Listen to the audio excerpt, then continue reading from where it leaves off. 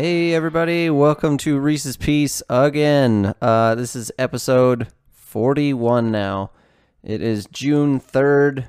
It's Thursday. It's about 5:45 local time here in Denver, and PM that is. It is hot, folks. Summer is here. For the last couple of days, it's been nice and cool. Been the highs maybe in the mid 70s, and today it's like mid 80s, high 80s. I miss winter already, and I know my folks in Milwaukee always used to get pissed off at me when I used to say that. When summer would come around in Milwaukee, it would just get like dreadfully humid and gross and sticky and hot, and I would say to them, I miss winter. You know, I miss winter if for nothing else, just because it was dry. So with that in mind, I am glad that I am not experiencing another Milwaukee summer, but at the same time, it's freaking hot out here. It's real hot, which is weird. So my in-laws were here this last weekend, and it was overcast, so it was Memorial Day weekend this last weekend, so I had a 3-day weekend. Of course, Alyssa did not. You know, that's just the life of a medical resident. So she did have Saturday and Sunday off, but so her parents came on Friday, and then they left Tuesday morning. And so it was overcast and rainy all weekend, Saturday, Sunday, and Monday, overcast and rainy. So it was nice. It was actually nice to get the rain, and it was nice and cool, and I really liked that a lot. It was good, and you know, we didn't get to go out on a dirt bike ride, unfortunately. Usually when my father-in-law is here, I like to do that, but we didn't get to do that.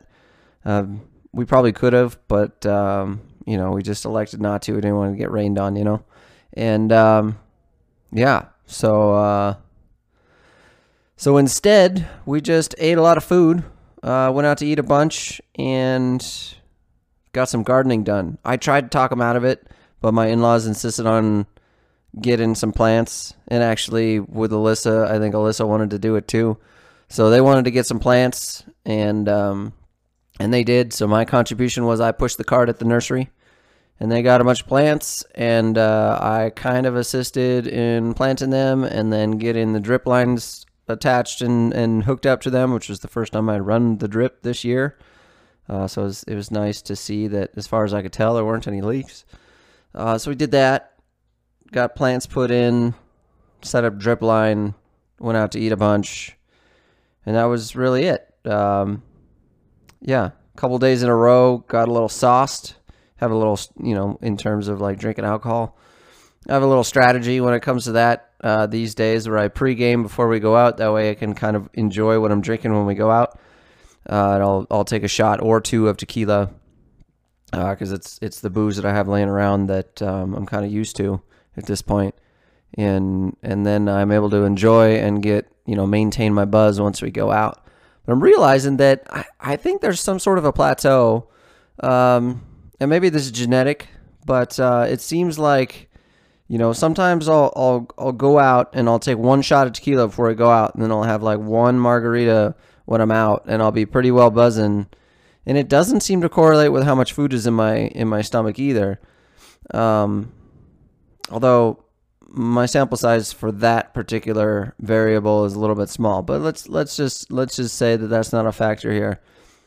There will be other times where I'll take 2 shots of tequila before I go out, and then I had several more items to drink while we were out, and I didn't feel any more. In fact, felt less intoxicated than the time where I only had 1 shot tequila and then 1 margarita when I went out. So very interesting how things work like that. It seems like it cycles through me really quickly. Not sure what the deal is with that. But yeah, so did a little bit of that this weekend. Yeah, as far as 3-day weekends go, it's kind of a bummer. Just, you know, that the weather was not great, and the dog was shitting everywhere. You know, in my last podcast, I mentioned that Macy got bit by another dog, and so I bandaged her up, and I basically just used a cotton round and some athletic tape to kind of tape it to her fur, and then I made her wear a little sweater so that it would cover it, because it's right behind her front leg. and the sweater would cover it so that she couldn't get at it, and the tape and all that would stay on. And so like the second night that we did that, I realized, I don't know why, because the first night went just fine, but the second night, for whatever reason, I thought, okay, well this night I need to put her onesie on, which is like kind of exactly what it sounds like a kid's onesie. So it's like a shirt, but then it's got these like loops that her legs go through. So it's like full blown encapsulated. Her tail sticks out, and there's like a hole for her to poop if she needed to, but I think she would pee on it if she were to squat. But anyway, it's kind of looped down around her legs, so she's in it. And then I even put the cone on her, which is kind of like a fabric cone. And come down in the morning, and that sumbitch, she had ripped her onesie so that just her front legs were still in, but it was all torn up, kind of like what would be her waist or her hips down. And so her legs were out of it, and then the cone was still on, but like half her bandage was missing, including the cotton swab and 2 of the 3 pieces of athletic tape. So I never did find them. So I came to the conclusion that she had eaten them, which is not really that far out from the realm of possibilities.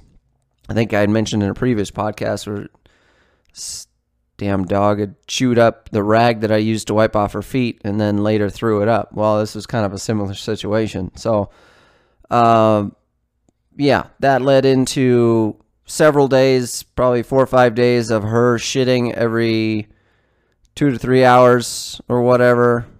And then overnight, 2 to 3 times down in the basement, which again, like I mentioned before, I really appreciate that she goes down in the basement, but it's unfortunate that she keeps doing that. And she does this thing where she'll shit on the concrete first, and then like the first night, and then the second night when she's got to do multiple shits, it's like, oh no, I already did that. So she'll go over to the mats where I have my workout equipment set up. Those tiles that are like square pieces with little like puzzle piece type edges all around all 4 edges that they all kind of hook together. And she'll go over there and shit on that. And, that wouldn't be so bad if it was like a solid shit. But since it's like watery diarrhea type thing, it seeps through the cracks. And, I'm over there doing my workout. So it's like, that's unfortunate. But I figured out a way. I built up a little wall there with the luggage that we had down in the basement so that she couldn't access the half of the basement where all my workout stuff was. And so keep her shitting on the concrete, which is, kind of the best situation because I can just, pick it up. And then, I allowed her to be outside all day with us while we were, not really all day, but for several hours while we were out there doing the planting of the plants out in front of the house. And so she hung out with us out there so that I could keep an eye on her and so that she could be out there with us, and thought I was doing a good job keeping an eye on her so that she wasn't, eating bark or whatever, but somehow she got some bark or got some old weeds or whatever, and so then that night she threw up. And she's so weird, man. Like she will go all the way down to the basement to shit, but throwing up is a whole different thing to her. Like she will just throw up in her bed all over it and still sleep in it, and it's not a big deal. I don't understand. I just don't get it. Maybe it's because it comes out of the other hole. I'm not sure. But so that was nasty. Had to clean that up. Always love that. She puked down the side of her bed, and then it ran under her bed on the flat piece of plywood because I have her bed sitting up on a pedestal. So down under the bed and on that piece of plywood, just soaking into the bottom of the bed. It was a lot of puke. It was pretty nasty. So in the morning, I woke up to a pukey bed with little shards of old weeds or bark slivers or whatever all over the place, and then go down in the basement, and there's a puddle of what looks like pee but may have just been like liquid bile that she threw up, and a couple of piles of shit on the mat. It's because this was before I had realized that I needed to put up some luggage to keep her from going over there. So I was not in the best of spirits after that event, and it did get better from there, fortunately, and she did end up passing the athletic tape and cotton pad eventually, which was good. I was glad to see that finally come out. She didn't throw it up. She didn't have any, throwing up issues, with the exception of that the bark or whatever she was eating. And I was surprised that she didn't throw up the athletic tape and the cotton pad like she had thrown up the towel before. So, I mean, she was still pooping. And so at that point in time, I was like, well, I'm not going to take her to the vet because she's still passing food. She's still pooping and she's still drinking and peeing and stuff. So, eventually it'll just come out. And she had to have gotten it into small enough pieces to consume it. So that would logically lead me to believe that she could get it into small enough pieces to shit it out. So she ultimately did. One of the poops did have it in it that I was able to see. So from then on, it was kind of like more solid poops, and she's now on a more or less regular poop schedule. So that's a lot of dog poop talk. Yeah, so that kind of happened. Yeah, not a whole lot to report really on the in-laws being here this weekend. It's always different having people in the house, because it's like all of a sudden the house goes from like basically being just me and Macy and Alyssa sometimes to like 200% the population. I've got 2 new people who are here like all the time and don't have cars of their own or don't have obligations outside of the house. So it's like, no matter what, every time it's a slight adjustment. I think I'm getting a little more lax on my my compulsions or my like house rules, and so I don't get so bent out of shape about those. But it's still, like I said, it's still a thing. Every time they come over, it's it's different. It's something they got to get used to. Not like it's a bad thing or anything, but just another facet to life. I guess I'm gonna have to get used to that at some point to get accustomed to having kids when we finally get to that. So yeah, so that's what was going on. Let's see here. I did want to talk about something, and I think I alluded to it last time, and I saved it for this one. So I wanted to talk about print media and like clickbait. And so I actually, so my initial topic was that print media authors, and when I say print media, I'm kind of just, I'm throwing out like a broad term here, and I'm gonna make some generalizations. But I'm referring to like any written word, whether it be a newspaper, an online article, any type of written word, and I'm gonna stick to that more so than like say TV media, although that might come into play here. So let's just get into it. So during Donald Trump's presidency, I didn't realize it then, but it became obvious to me later, maybe even pretty recently, that he and the media were not on the best of terms, and Donald Trump always made it a point to either like harass the media or like call them out for things that they're doing, and basically kind of turned everybody's attention to the media and a lot of the what I'm going to characterize as shisty methods that they use for things. And so I kind of fell victim for that as well. Like I am not unsusceptible, if that's a word. It's not as if I am not susceptible to that type of influence, as it turns out. And so, that was one of those things where it's like, yeah, he's pretty right about that. Like, fuck those guys, the media, right? And so I just wanted to kind of touch base on that. And I still, I don't know exactly how to describe it, because I don't want to say that I have no respect for them or that I don't like them. But it's annoying to me. So let's go with that. But I'll circle back around to kind of a positive note and some realizations here at the end of this thing. But so the print media, in my mind, and again, this is, I'll loop like the news media, like actually talking video media as well. So let's just say media in general. I feel like they're like salesmen, in that salespeople, if you like. In that a lot of the time, let's say with an article especially, it's especially obvious and easy to point to. You'll see the headline of the article, the title of the article. I'll be scrolling through like The Verge or something, and the title of the article will be something really provocative and attention grabbing. And oftentimes, I've noticed that the article is intentionally, what seems to be intentionally misleading. Let's just say it misleads me. I have an expectation about what the contents of the article is before I even click on it to read it based off of the title. And that's really annoying, right? So if there's like a straight up lie or like an exaggeration or like, like for instance, Israel continues to bomb Palestine or whatever, like that completely leaves out, like if I didn't know anything about what was going on, that completely leaves out the fact that there's kind of bombs going in both directions, right? So it makes it seem kind of one-sided, making Israel look like a bunch of bullies type of thing. And to be fair, it's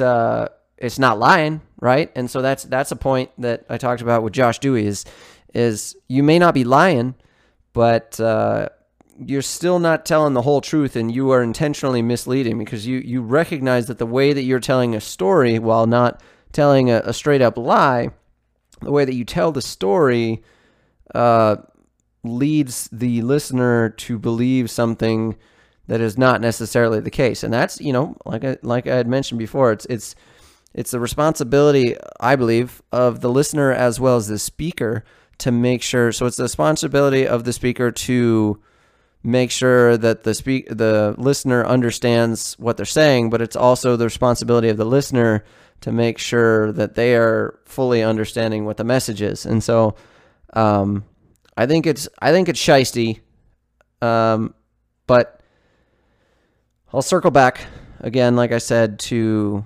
some realizations about that and some more of a positive note, and so I feel like it's sensational media, and I guess I shouldn't be surprised because that is what seems to get our attention. I listen to a lot of Joe Rogan, and one thing that keeps coming up, Joe Rogan often. He repeats a lot of things, because he talks to a lot of different people. So every time he talks to a new person, the same thought that he has comes up about the same issue, right? And so, sometimes it'll evolve. But one of his things is, he talks about social media and how social media has essentially exacerbated some of the shittier parts of human nature, which is that we engage more with negative things than with positive things, in the sense that, like, if you find something that you disagree with online, you're more likely to engage with it, whether that be just watching it or commenting on it, than if it were something that you agree with. You might just, kind of skip over it, watch it, yeah, okay, whatever, that confirms my beliefs, let me move on. And so, I guess it's not really surprising that media, especially print media, where they use these clickbaity titles to grab your attention and suck you into reading the article. But somebody like me who has very little tolerance for reading in general, you suck me in, and then the story isn't nearly as interesting or isn't at all what the title was, what the title seemed to imply to me. Then I just don't even bother. And it's almost gotten to the point where oftentimes I just won't even click on these things because I have a feeling like I know that that's what's going on. So I'm just like, yeah, well, this is just a sensational title and the contents of the article are probably not that interesting, so don't even bother. And so, I don't know, like it's kind of getting to the point where, if that's the case, then the titles have to get progressively more and more sensational just to grab your attention, just to pull you in to read this article, right? And which is the point. They need those clicks for the advertising money or whatever. And so I guess I'm kind of perpetuating, or probably accentuating the negative aspect of that I'm talking about here that is pretty annoying to me. So I don't know what to think about that. I'm just kind of realizing that as I'm talking through it right now. But man, God, that's annoying. It's just so annoying. And I liken them to salespeople because they'll they're selling you on an idea. Let's take it back to the Verge example, like where I'm scrolling through tons of articles, and so all I see is the title and a little thumbnail. And so they're like salespeople in that they put the most provocative thing right up front so that it grabs your attention and they pull you in. And so they're trying to sell you on an idea to try and get you to click that article to read it. And these people, they got to make a living. The folks in media and the folks in sales, they got to make a living. And I suppose I see the need for them to be there because, they're sometimes you don't know what you don't know, right? You don't know what you need, or you don't know that you might be able to use something, or something might be a better solution to what your challenge is than what you're already using, unless you see something better, right? And so that's kind of taking it to the engineering side that I can relate to. That's kind of like how our salespeople operate, right? They pitch these different products that might meet a certain need that a customer has, and the customer didn't know that it was out there. So that's a valuable thing, and then they keep on them to make sure that the parts get ordered and all that kind of stuff. But man, it just seems so deceptive, and I'm glad that I'm not on the receiving end of that type of sales stuff, because I feel like I would just have so little patience for that. But again, I recognize that is a profession, that is something that people do. But I maintain that is annoying. I don't like that. I don't necessarily respect that type of mentality. And so like the whole like salesperson mentality is not something that I'm okay with. It's not something that I like for myself. And I even said to Josh Dewey, because he essentially has that mentality. He admitted to it and kind of enjoyed it, I think. But I was like, man, if we weren't already friends, I would have some serious beef with that, because that just seems wrong to me. I would rather keep things. I'd rather keep things honest. I always like to err on the side of full truth, even overly truthful when it comes to communicating with others in my professional life. But I see how that can be valuable in certain instances. So I don't know. I kind of flip-flop on this. My overall impression of it is that it's bad. I'm not into that. You should tell the whole truth, is my impression, and not try to corner somebody with strategic omissions and things of that nature. But yeah, I don't know. I don't know about that. I always dread, I dread dealing with salespeople, but at the same time, like for instance, at a car lot, the few times that we've gone in there and dealt with people at like a car dealership, I'm kind of dreading it, but also at the same time, I take it as a challenge, and I don't like that aspect of like taking it as a challenge, which kind of makes it seem like an us versus them, a me versus that person type of situation. And I don't like that. I want us to work together, and I want my questions to be answered truthfully and wholly, WHOLE, wholly. And I want to know everything that I'm asking. And I feel like this with salespeople, I don't know. My strategy with salespeople when it comes to cars is just, I do my own research. Chances are I'm going to do more specific research than they have been taught in their, little bit of training, which gets them, over the hump of dealing with most people who buy cars. So I just do my own research so that I know more than they know, other than about the vehicle, other than specific nuances regarding, say, dealer financing and promotions going on and things like that. So my strategy is generally to have that research done and then come in there and not engage with them in the slightest, or at least not pay much attention to them as much as I can.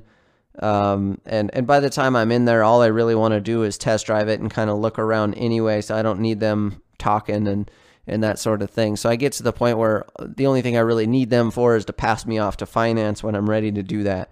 So that's my That's my strategy with salespeople. But I guess as long as you know that going in, that these salespeople are there to sell you something, and they're not, their job is to sell. Their job is not to be honest with you.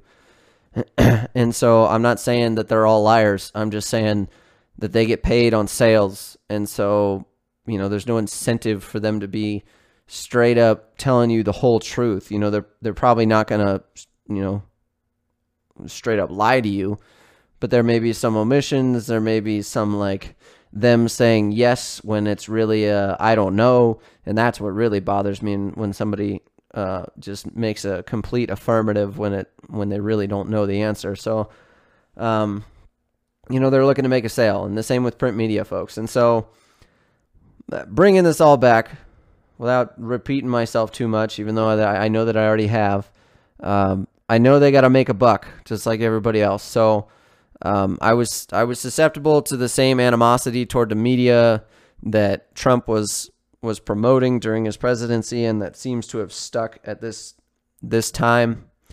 And so, people are still have some animosity towards media, and I hope that it drives some change in print media or in media in general, so that it doesn't become so sensationalized. It doesn't become, or it becomes less biased toward a particular political leaning or something like that. I would like to just, have the facts when it comes to the media, and even just print media in general.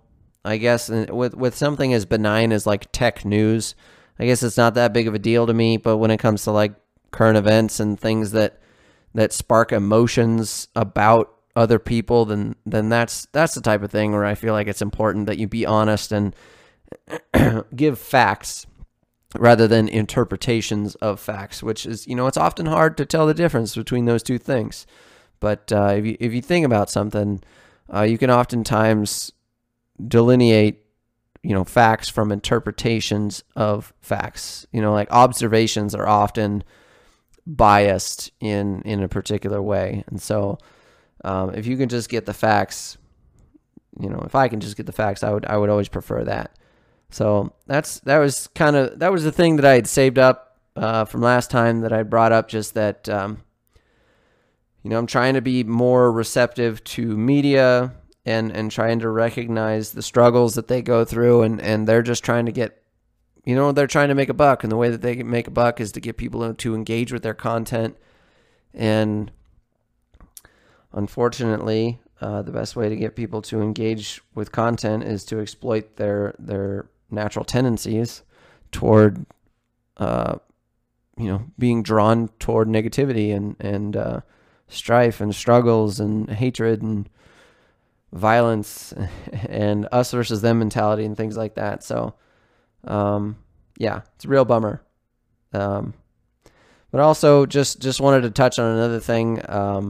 I'd mentioned in one of the Waste of Time podcasts that I don't really get too passionate about things generally. And I think that's still a good thing. I think I've actually mentioned that several times on this podcast. I don't really get too passionate about things. And because I feel like, in order to get really passionate about something, you would have had to have formed an opinion and kind of picked a side. And so you would have gotten passionate for that side or against the other side, whatever it happens to be, or maybe both. But I never feel like I have enough information to fully pick a side. Like, for instance, on this print media thing, like my overwhelming intuition on, or I keep saying print media, but just media in general, my overwhelming intuition on this thing or tendency is to just say, no, fuck those guys. Like it's a dick move what they're doing. They're intentionally deceiving people, and that's not right. But I recognize, again, that they got to make a buck. They got to make money. These people got to make money. And so, it's tough. That's probably one of those things where I tend to start off kind of passionate about it and just I don't like being lied to. I don't like being deceived. And I think a lot of people would agree with me there. But then I try and rein it back, because they're people too. And, they are a bit, when it comes to media, they are removed from the reactions of their audience. And so it's not like they're sitting there having a conversation. So I do feel like they have some responsibility, but we also have some responsibility, I think, to recognize what's going on and maybe step back and take a second look, get a second opinion from another news source, hopefully one that's truly neutral, and go about it that way. But coming back to like passion about things, yeah, I think it's more valuable for me not to get passionate about things. I think it's more valuable in general not to get passionate about particular issues, because you're not blinded by your ideas that become your identity. If I don't pick a side, if I don't let my ideas, my picking a side, whatever side it is on a particular issue, if I don't let that particular side become my identity, then I won't feel so inclined to defend it to the death without taking in new information. I would always like to take new information in and see how it fits with my understanding, and if there are scientific studies, then it's kind of, for me, undeniable at that point. If there's some sort of a correlation that you can clearly see, then that, I guess not undeniable, but that it can be undeniable that there's a correlation. It just mounts the evidence in a particular direction. So I don't want to get to the point where I'm not able to take in new information because I believe so strongly in a particular side. And so for that reason, and probably just for the innate way that I am, I don't like to be, and I'm not real passionate about things. I want to be able to have thought experiments, and even if they're particularly provocative, I don't want to get upset, and I don't want to let my emotions get in the way of having a stimulating conversation and maybe learning something new about myself, about others, about just the world in general. I don't want my emotions to stop that from happening. So I feel like that's one benefit, but it's also, I think, easy for me to sit here and talk about the benefits of not being passionate about something, because I honestly think that it's just in my nature not to be real passionate about that. And I'm not sure why that is. I'm not sure why it seems like it's in my nature not to be super passionate about stuff, but it seems to be the case. Because I don't, even if I'm trying to be aware about things and trying to, give people the benefit of the doubt, or walk a mile in somebody else's shoes before I judge them or whatever, there seems to be some, ingrained way of thinking in me that just doesn't immediately go to picking a side passionately, right? So I can have a leaning initially, but oftentimes won't linger on something, and maybe that's a millennial thing. Maybe I lose focus on that issue, so I just don't spend time thinking about it, and then I don't pick a side. I don't ruminate on it, or at least I don't anymore.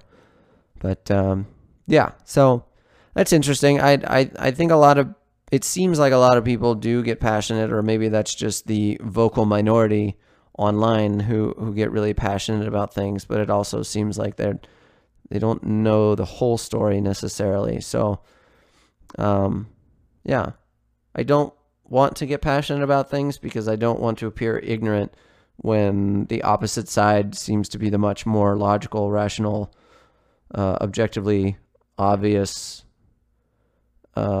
better side, right? So maybe it's a defense mechanism. You could say it's a defense mechanism that I don't get passionate because I don't ever want to be wrong. If I don't pick a side, I can never be wrong, right? Well, that was I can't be wrong, right? Kind of silly. Unlike Josh Dewey, I don't have the curse of always being right. So I just don't pick a side, and then I'm at least never wrong, right? So that's, I just did it again. So that method works for me. Keeps me from putting my foot in my mouth too much. I can relate to a lot of different people that way, and not rule out talking to different people that way. So I don't know. Seems valuable to me. So That's all I got for you today on a Thursday evening. Yeah, I think I'm gonna call it here. It's a nice good amount of time for you. So wherever you are, whatever you're up to, I hope you're having a good morning, good day, good evening, whatever it happens to be when you're listening to this. And I will catch you on the next one. Be good.